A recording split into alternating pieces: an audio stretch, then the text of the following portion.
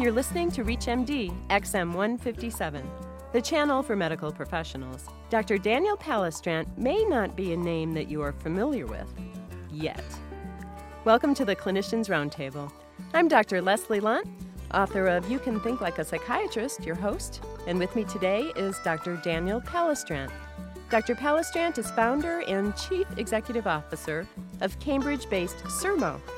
As CEO, Daniel is responsible for the overall vision of the Sermo community and business.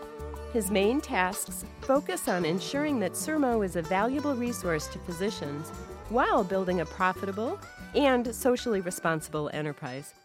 Welcome to ReachMD. Thank you for having me, Dr. Lund. Well, first of all, it looks like we're both Blue Jays, having graduated from Hopkins. Indeed. After Hopkins, you went on to Duke, and then you did a surgery residency, but then you did something different from most of us. What did you do? After graduating Hopkins, I came up here to Boston to start a general surgery residency. And then about 2 years ago, I had some, I guess you might call it a little bit of good luck and a little bit of bad luck. The good luck was that I'd been noticing a phenomena which ultimately turned into the idea behind Sermo, and I had that sort of swirling in my head. And then the bad luck was the back pain that I'd been ignoring for the last couple months ultimately turned out to be a herniated L4, L5. Sort of brought my surgical residency to a rather sudden and unexpected end. So that's the bad luck. What was the good luck? The good luck was I'd been noticing this phenomena among my colleagues at the hospital where I was doing my residency, where we would talk about various clinical trends or changes in treatments or pathogens, and then weeks or months later, I'd see it appear in the mainstream press. And I started asking myself more and more, is there a way where you could try and capture this sort of insight that takes place at the bedside and then try and turn it into a much broader scale, almost national phenomena? And that was sort of the original idea behind Sermo. Wow. And so when did you begin doing this? I think the idea for Sermo started to come together sort of late in my second year of residency. And ultimately, the idea culminated right as the problem with my back became severe enough that I had to leave the residency. But Sermo is not your first company. Indeed, it's not. After 2 years of medical school, I took what I thought was going to be a summer internship. And ultimately, that summer internship turned into my first startup company called Azagus. What was Azagus? Well, the name Azagus came from a comment that several people had made describing the company, where they pointed out that what we seemed to be doing was unlike anything else that they'd ever seen. And I remembered from gross anatomy that there was a certain vein that was unequal or untwinned, and that's where the name Azagus came from. In fact, it's azygos, literally meaning without twin, and that's why I decided to name the company Azagus. And what Azagus was doing was, as you might recall, in 1998, it was sort of the early days of the e-health and the dot-com boom, and everybody was very interested in connecting physicians and hospitals. And what Azagus was trying to do was look at the actual piping that would be needed in order to bring connectivity into physician offices. So being an entrepreneur isn't a new thing for you. No, it's not. I think I can even blame this on a familial connection. My father, while a interventional radiologist, also had done quite a bit of entrepreneurial stuff in sort of the device space and technology innovation. So I think that I benefited tremendously from having an entrepreneurial role model in my father and also in some of my mentors down in the Duke medical system as well. Now, many of us think we have great business ideas, but have trouble, especially in the early implementation stage. How did you actually make yours happen? I think the way you say it is well put, Leslie. I think that there's never a shortage of physicians with great ideas. I think that there's the challenge is great ideas that ultimately are both practical and indeed can make money. And I think that that's a challenge that in particular physicians face. I'd learned from my first startup experience a couple key things. The first was trying to get physicians to adopt technology is a very difficult and usually long process. And I knew that if I ever did anything else, I wanted to be very careful as to just what I'd be asking physicians to adopt and how I'd be looking to change the physician behavior. The second thing I had learned from my first startup was I wanted to do something that was a positive force. In other words, I didn't want to do security or any sort of risk mitigation where people felt that they had to buy it. I wanted to do something where physicians and people using it would be anxious to purchase it. And finally, I knew that if I started a company, it had to have what I thought was what I perceived as a special feature where the people using it made it better. And at the time of my first startup company, I'd become very intrigued by companies who had this unique feature, where their users, by the act of using it, actually made it better, which in turn drew additional users in, which in turn drew even more users in. At the time, the best examples of that were eBay or an early email company called Hotmail. And so I knew that if I ever started another company, it had to have those features. I'm particularly interested in how you were able to get physicians to change their behavior, because I agree. It's amazing to me how many physicians are technophobic and especially computer phobic. And your companies obviously require some degree of computer literacy. Yeah, I think your point is very well taken, Leslie, in that people all too often think that all that's necessary is to make something functional, or that the features are what will make something sell.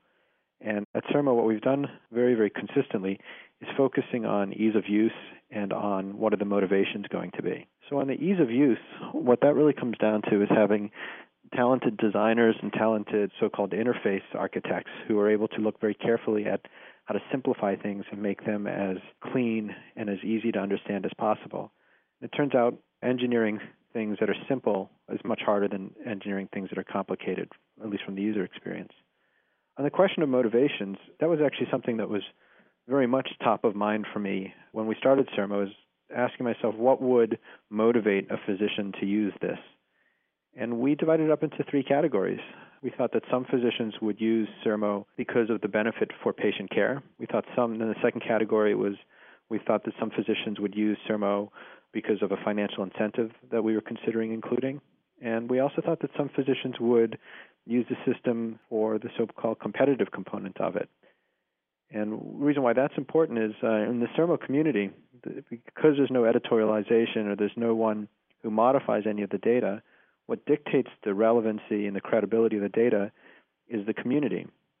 What happens is after an author or a member contributes a piece of information, the community is able to very quickly render an opinion on that, and that's reflected in the member's rank, if you will. And rank turns out to be a tremendous motivator among physicians. If you're just joining our discussion, you're listening to ReachMD, XM157, the channel for medical professionals. I'm Dr. Leslie Lunt, your host, and with me today is Dr. Daniel Palestrant. We are discussing how he became a medical entrepreneur and started Sermo. Daniel, why don't we back up? Maybe some of our physician listeners aren't familiar with Sermo. What exactly is it? So Sermo means conversation in Latin. And what Sermo is it's an online physician community. In fact, now the largest online physician community with just under 50,000 physician members and growing at about 1,000 to 2,000 physicians a week. And the way this community works is any licensed U.S. physician can register. The first time you come to join, you'll find we ask a series of questions that allow us to both authenticate that you are who you say you are, and then to verify that, in fact, you're a licensed U.S. physician. Once you're in the community, physicians are able to share information and very, very quickly, in fact, instantaneously, get feedback from the thousands of physicians who log into Sermo every day. And I'm here to say that it actually works. I was one of the early joiners of Sermo, and my motivation was the first thing that you mentioned, that I had a clinical problem and question and decided to put it out there. And I was surprised that I really did have to be a physician. I didn't have, some of these sites you can just say you're a doctor and they let you in, but Sermo required proof. And so that was impressive to me. And so I posted a question to my peers about, I think it was a hyponatremia I had in a patient that was on an antidepressant. And within just a few seconds, I had dozens of responses to my question. Indeed, that's the magic of what's happening on Sermo. I think, let me use that as an opportunity, because this is a show on entrepreneurship. I always like to point out that you can tell the difference between good entrepreneurs and great ones is that they recognize the role of luck.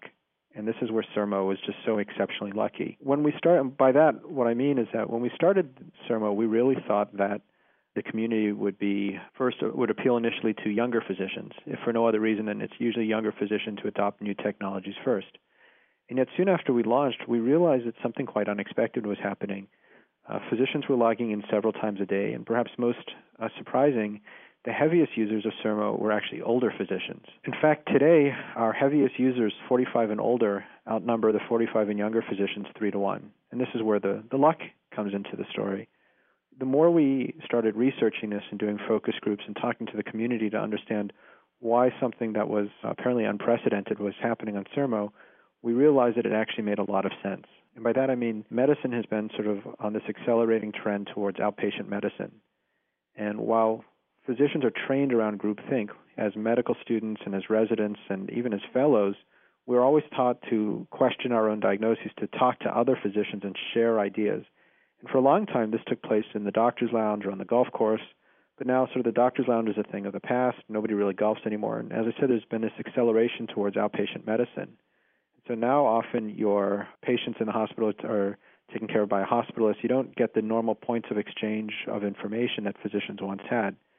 And so we made one of the most amazing revelations, I thought, was that physicians in practice are actually lonely.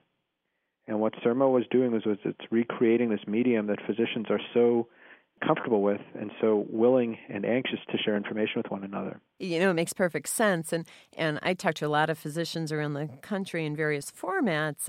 And one of the things that kind of surprises me is how many, especially solo docs and in small practices, physicians out there outpatient-wise, sometimes use drug reps kind of as that sounding ear. And clearly the drug reps aren't trained and really probably aren't interested in serving this role, but they're a nice, friendly, normal person that they have contact with every day.